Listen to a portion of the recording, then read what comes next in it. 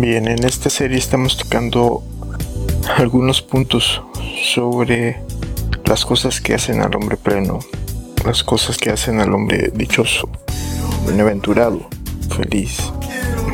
Hemos visto algunos elementos que están en los salmos.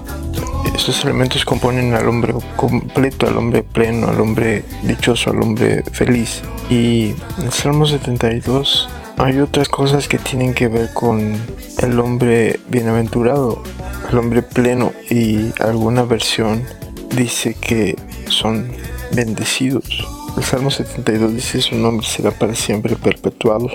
Perpetuado será su nombre mientras dure el sol, y benditas serán en él todas las naciones, y lo llamarán bienaventurado. Este es un salmo del rey David con una fuerte intención de que su hijo, el que iba a ser rey Salomón, tuviera algunas características.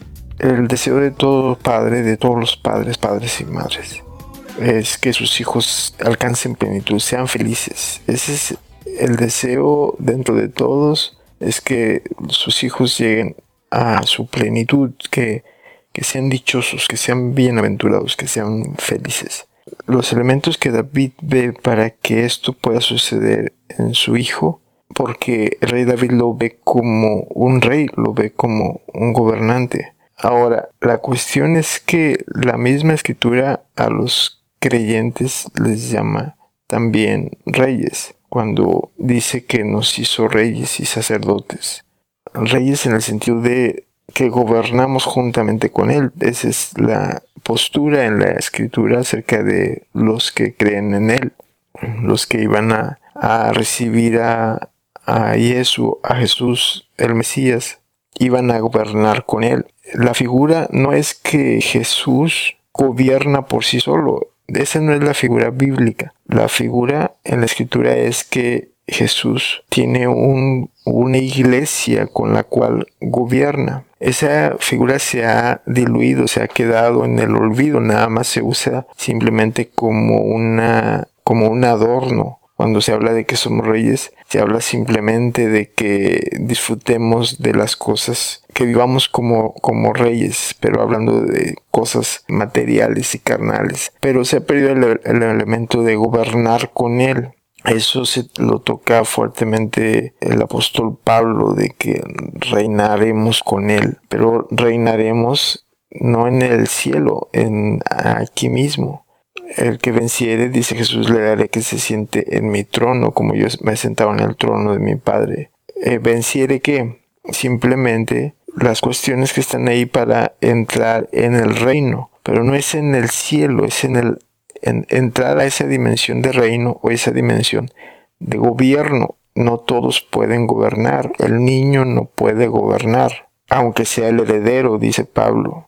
Tiene que llegar a una madurez. Llegar a esa madurez nos permite gobernar con él. Él está gobernando. Los creyentes están gobernando, lo sepan o no, pero solamente pueden gobernar la gente madura. Ahora, llegar a la madurez no es imposible, sino es nuestra naturaleza, es nuestro destino. Para eso fuimos destinados o predestinados. Aún la escritura dice que fuimos predestinados para ser hechos conforme a la imagen de su Hijo. Ese es el destino de todos nosotros. Llegar a la madurez no debe de ser algo inalcanzable, es para lo que estamos hechos. El mensaje diluido y comercial ha hecho que esas metas sean alejadas de nosotros y sean como ideales que no se pueden alcanzar, sean como sueños. De tal manera que si decimos llegar a la madurez, preguntamos: ¿y quién es maduro? ¿Quién es perfecto? No tenemos la idea de que nosotros podemos llegar a ser maduros o perfectos en el sentido bíblico, no en el sentido del que se usa hoy, en el sentido todo el mundo sabe hoy, cree hoy que nadie es perfecto. Pero en el sentido bíblico es madurez, y claro que hay muchos maduros, hay muchos inmaduros, pero también hay muchos que alcanzan madurez. ¿Por qué no se notan? Porque precisamente parte de la madurez es no estarse promoviendo. Los que son maduros no se están promoviendo a sí mismos, no se presentan como maduros. Es como quienes son humildes no van a estar ostentando su humildad. la madurez no sale en las noticias. Lo que sale en las noticias es lo arrebatado, la arrogancia, en otras palabras, ganan más las malas noticias que las buenas noticias. Pero hay mucha gente madura. El mundo ha avanzado por la gente madura. Las naciones han avanzado por la gente que ha sido madura. Las civilizaciones, las áreas, diferentes áreas de la vida, la ciencia, la tecnología, las artes. Es gente madura, completa, que ha avanzado todo esto. Ahora, no se puede ser completo en todas las áreas. Son una infinidad de áreas que no se puede ser completo. No, un hombre no puede cargar con todas esas áreas, pero lo que le toca a cada hombre si llega a la madurez es como cuando Jesús ve a sus discípulos y les entrega las llaves del reino. Ve a Pedro y le dice: a ti te voy a dar las llaves del reino. Y desde la óptica actual nosotros podemos ver a Pedro y Pedro no estaba listo. Desde la óptica de Jesús, Pedro ya estaba listo. Después de que le da las llaves, Pedro todavía muestra inmadurez. Él todavía lo niega. Le dice: me vas a negar 3 veces antes de que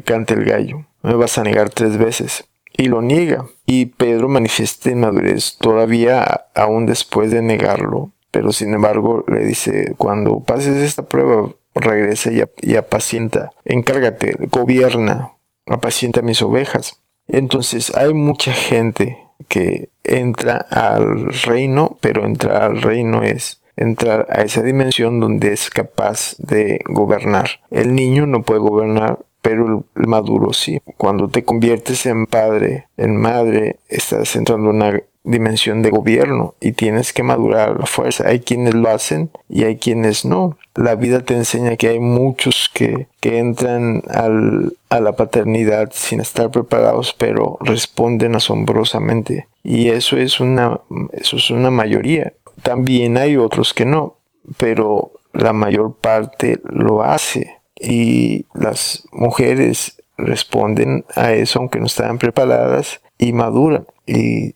sacan a sus hijos adelante, y en lo que no saben pues no lo hacen, pero en las áreas que pueden hacerlo, que son parte de la naturaleza del ser humano, lo hacen. La misma forma es encargado el reino. El reino es dado y algunos responden, y son muchos. También son muchos los que no. Jesús lo dijo: el reino de los cielos sufre violencia y solo los valientes lo arrebatan. Solo los violentos, los que tienen la característica de ir al ritmo del reino, porque el reino en el tiempo de Jesús iba cambiando, iba transformándose. O sea, desde Juan el Bautista a Jesús, de Jesús a los apóstoles, de los apóstoles al apóstol Pablo. Estabas viendo una transición permanente, porque cada uno de ellos representa un movimiento. Aunque todos aparecen casi al mismo tiempo, todos representan un movimiento. El bautismo de Juan era uno, el bautismo de Jesús y los discípulos era otro, y el de Pablo era otro. El evangelio era distinto también, aunque tienen armonía, pero es distinto. Eso lo hemos tocado en otras ocasiones. Se complementan, sí, es una complementación, no se contraponen, no. Los 4 es una unidad, pero es distinto, era un énfasis diferente. Entonces, gobernar es el destino, para eso fue creado el hombre. Desde el principio, en la escritura en Génesis se habla de eso, se habla de que le dice a Dios al hombre: tú estás aquí para enseñorearte de la tierra, para gobernarla, para sojuzgarla. Y el hombre ha cumplido eso. El que se ha enseñoreado del planeta es el hombre. El hombre es el gobernante del planeta. Desde cualquier punto de vista se ve, no son los animales, es el hombre. El hombre es señor del planeta. Ese es su destino, es gobernar. Ahora, como gobernantes, hay cosas que se tienen que aprender, hay cosas que se tienen que inculcar, hay cosas que tienen que estar incrustadas en el carácter de todo gobernante. Y eso se hace a través de la educación. La educación verdadera prepara para la vida que debe de ser. no simplemente es aprender cosas, datos. La educación verdadera prepara para la vida y también es la vida que debe de ser, no la que hay.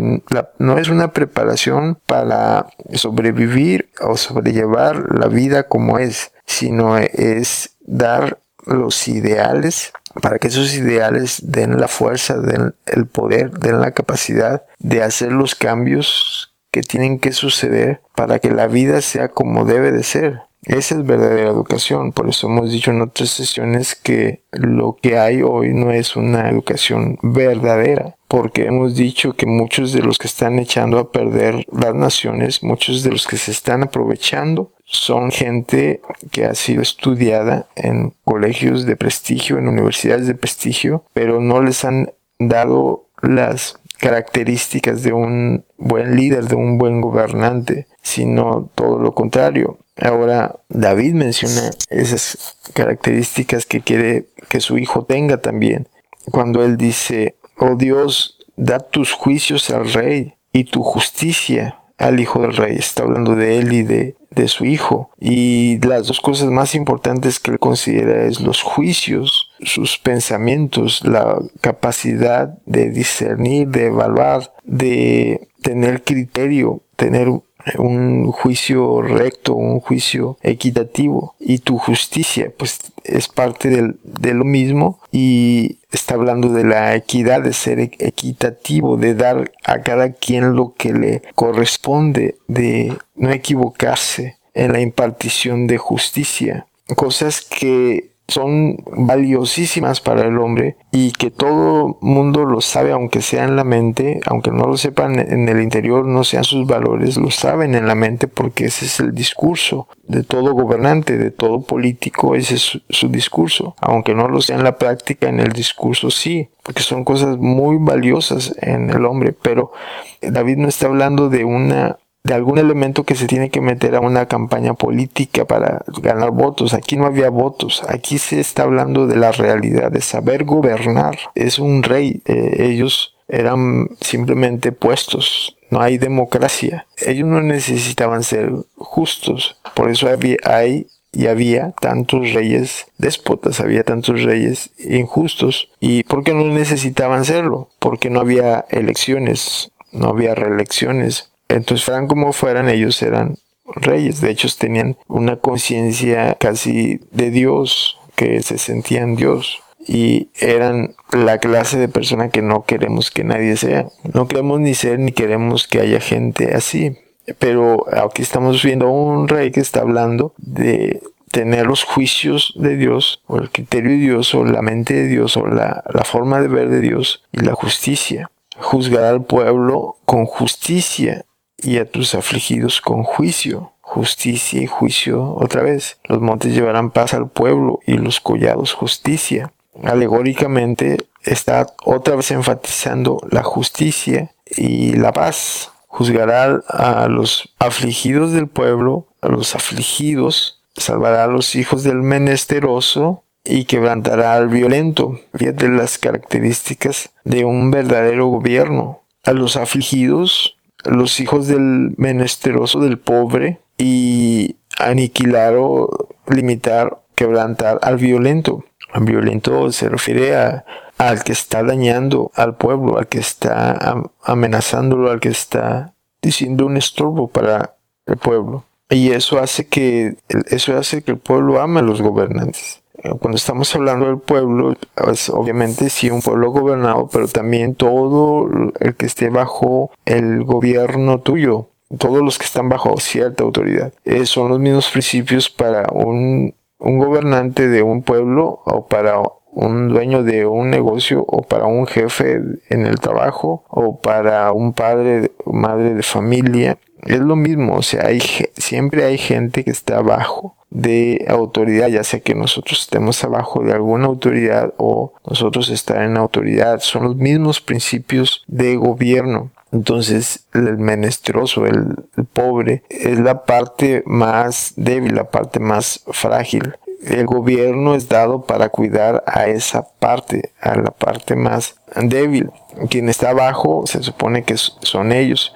Y aunque estamos hablando así, estamos extrayendo la tecnología, también en ese sentido es literal. Los gobiernos deben de hacer eso, cuidar los intereses de los pobres. Se da el fenómeno de que los pobres o el menesteroso, juntando esta sesión con la sesión anterior de bienaventurados, que se acuerdan del pobre. El pobre no está en las agendas de los gobernantes más que para conseguir votos, para comprarlos, para manipularlos por medio de darles algunas cosas, pero no solucionar la pobreza, como decíamos. Es bien visto darles de comer, darles alguna ayuda, pero no se está pensando en acabar con esa condición. Dios sí está pensando acabar con esa condición. ¿Cómo lo hace? Por medio de su cuerpo, por medio de los gobernantes. Gobernantes en todo sentido. Presidentes, directores, maestros, padres, todos los que están gobernando. Sobre todo los padres tienen un poder de gobierno que no tiene nadie. Es el poder de gobernar los corazones de los hijos. Eso nadie lo tiene. Cuando los padres no gobiernan los corazones, estoy hablando de un buen gobierno, los hijos no se desarrollan. Eso es paternidad, es lo que está haciendo David. Da tus juicios al rey y tu justicia al hijo del rey. Estas son oraciones, pero son cosas que el padre hablaba con su hijo. El rey David le falta muchas habilidades de padre porque tenía muchos hijos, pero con el que agarró, desarrolló, hizo un buen trabajo, porque a Salomón le vertió muchos de sus pensamientos, muchas cosas que tenían que transferirse, se las transfirió. Y luego más adelante Salomón se acuerda de lo que le decía su padre. Cuando escribe Proverbios es de lo que se acuerda. Sabiduría, busca sabiduría. Mi padre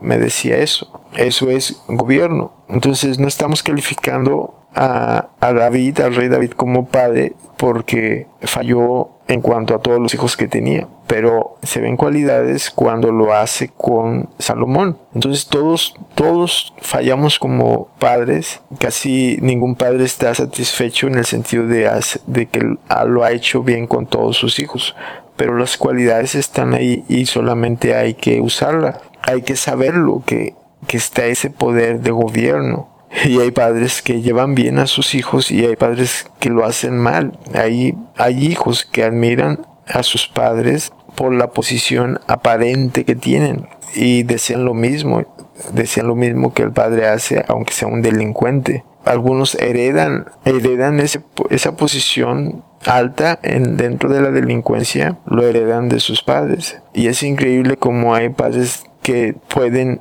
meter a sus hijos en esos estados de bajeza, pero lo hacen. Ese es el poder de gobierno. El poder de gobierno se puede usar para bien o para mal. Lo que estoy subrayando es el poder de gobierno que hay, y que ese poder de gobierno tiene que estar revestido de estas palabras: justicia y juicio, equidad, paz, porque es lo que necesitan los que están abajo. El hombre tiene hambre y sed de justicia. Nacemos con eso. Eso lo da los que están en las posiciones de gobierno. Son los que tienen esa capacidad. Aún un padre en un microsistema como lo es la familia, que es básicamente de lo que está compuesta la sociedad, ahí es necesaria la justicia y el juicio. Ahí hay muchas cosas que legislar. Los hijos peleándose,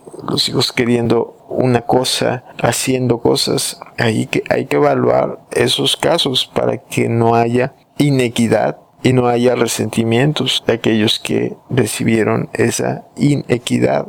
Y eso es de micro hasta macro. Los grandes gobiernos y aún los conglomerados de naciones, todos están ahí, y lo que es latente es la justicia. Las discusiones en las Naciones Unidas, todo está en base a justicia. Es el elemento que tiene que ser parte de la agenda de cualquiera que está en posición de autoridad. Y luego ya David habla de que una persona así con justicia es sobresaliente, al grado de que lo dicen en forma de alegoría: dominar a mar, desde el río hasta los confines de la tierra. Los que habitan el desierto se postrarán delante de él, y sus enemigos lamerán la tierra. Los reyes de Tarsis y de las islas traerán presentes. Los reyes de Seba y de Saba ofrecerán dones. Todos los reyes se postrarán delante de él, todas las naciones le servirán. Hay quienes ven aquí un salmo mesiánico, y puede serlo, pero él está hablando de su hijo, que tiene estas características de justicia, y muchas de estas se cumplieron. ¿Por qué pasará todo eso? Todos los reyes se postrarán delante de él, todas las naciones le servirán. ¿Por qué? Porque él librará al menesteroso que clamare, al pobre que clamare, y al afligido que no tuviere quien le socorra. Fíjate cómo ellos son valiosos ante los ojos de alguien justo, ante Dios. Y por lo regular, en nuestras culturas nos enseñan, sin querer o queriendo, a no pensar en el afligido, a no pensar en el menesteroso, a cerrar los ojos ante quien está sufriendo. Le cerramos los ojos a nuestros hijos porque no queremos que vean a los que padecen. Y en un sentido está bien, no queremos que nuestros hijos sufran. En otro sentido está mal, porque los hacemos inconscientes, indolentes.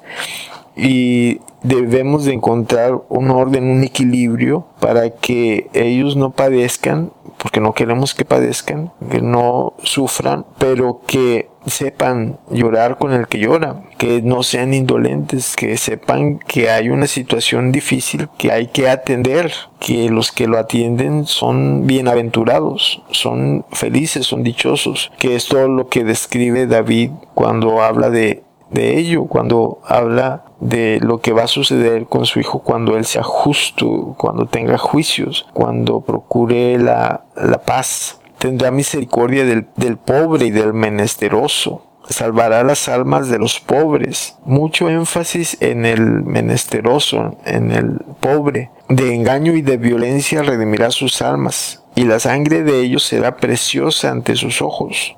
¿La sangre de quiénes? De los menesterosos, de los pobres. Entonces, al que atiende al pobre, vivirá y se le dará oro de Seba, y se orará por él continuamente, todo el día se le bendecirá. ¿Cómo no? ¿Cómo no va a ser así? Cuando hay alguien que recibió favor, ayuda, hay acciones de gracias continuamente, constantemente, para aquel que está socorriendo al pobre. Estamos hablando literalmente, y también estamos hablando en sentido figurado de todo aquel que está bajo gobierno y que ha sufrido injusticias. Estamos hablando del más débil también. Es decir, son los mismos principios, tanto espiritualmente como literalmente. Es lo mismo, es lo que debe de estar atendiendo toda persona en el poder. Los que están llegando al poder, que es cada generación, y de hecho no es cada generación, en una generación llegan varios al poder, pero están llegando sin ser formados en esto, sin ser educados, sin ser verdaderamente educados.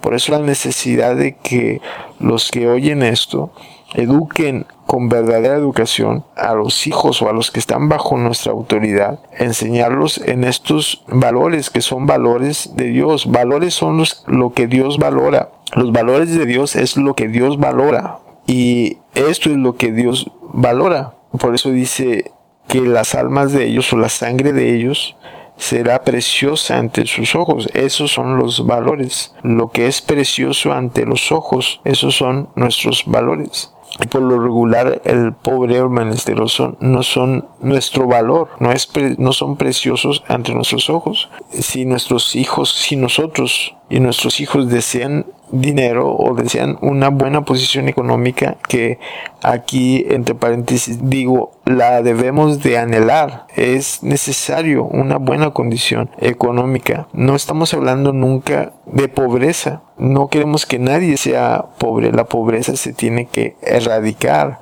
Los que pueden ayudar son los que la han erradicado para sí. Es el sistema económico, veíamos la sesión pasada, el sistema económico bíblico de Dios. No es el tipo de prosperidad que se predica hoy, donde es sálvese quien pueda, o prosperidad para mí, o vivir como rey, porque hemos oído muchos creyentes hablando así, indolentemente: yo quiero traer un carrazo porque soy hijo del rey, porque eso es lo que han aprendido en las predicaciones que se les dan hoy. No estamos hablando de eso, estamos hablando de una prosperidad verdadera para todos. El que es próspero verdaderamente no va a malgastar su dinero en cosas superfluas. Por eso, cuando leemos a economistas destacados, ellos no tienen cosas que los nuevos ricos tienen, o aún cosas que la clase media que parece rica tiene. El verdadero rico y administrador, el que sabe administrar, no tiene cosas tan banales. Un verdadero que sabe de finanzas no va a tener llaves de oro, o no va a tener pinturas que deben de estar en un museo. Hay cosas que no deben de estar en nuestra casa, sino que deben de estar a la disposición de todos. Hay construcciones que no debemos de habitar, sino que deben de ser del pueblo, como ha sucedido en gobiernos. Hay castillos en el que habitaba una familia y que era inmoral que habitaran ahí, y ahora esos castillos son hoteles o son palacios de gobierno, tal como debe de ser. Entonces los verdaderos, los que saben de economía, viven muy bien, pero el excedente está trabajando y está beneficiando a otras personas, y a la misma vez se están haciendo más ricos. Es decir, acordarse del pobre no necesariamente es regalar dinero, y no necesariamente vas a perder dinero, sino inclusive puedes hacerte más rico, como lo dice David: le van a traer el oro de Seba y de Saba. ¿Por qué? Porque simplemente los menesterosos son preciosos ante los ojos, como lo es la óptica de Dios. Pero no son preciosos simplemente porque son pobres, sino está hablando de que esa es donde está su corazón, es donde quiere actuar, donde quiere hacer una obra, donde quiere rescatar a la gente, donde quiere acabar con todo eso. Es decir, es mi objetivo, es mi agenda. En otras palabras, es mi plan de trabajo. No hacer comedores o cosas simuladas que parece que les estamos ayudando, regalarles cositas que no les ayudan a nada. Es educarlos, facultarlos, empoderarlos, llevarles lo que necesitan para que salgan de esa condición. Al pobre literal, y también al pobre figuradamente, al débil, al que tiene muchas necesidades de todo sentido. Es lo mismo facultarlo. Lo que más tiene necesidad el hombre es de educación, y de verdadera educación. A través de las sesiones hemos estado hablando de lo que es verdadera educación, y es de lo que más tiene necesidad el hombre. Es donde debemos de poner nuestro corazón, nuestras finanzas, en educar y en apoyar a las entidades que están haciendo una verdadera educación, no a las que están haciendo una falsa educación y que se están embolsando millones, simplemente comercializando y diluyendo y llamando educación a lo que no es. Entonces el hombre así, su nombre será para siempre, perpetuado será su nombre mientras dure el sol, y benditas serán en él todas las naciones, lo llamarán bienaventurado, dichoso, feliz. Felices los que tienen los juicios, la justicia de Dios.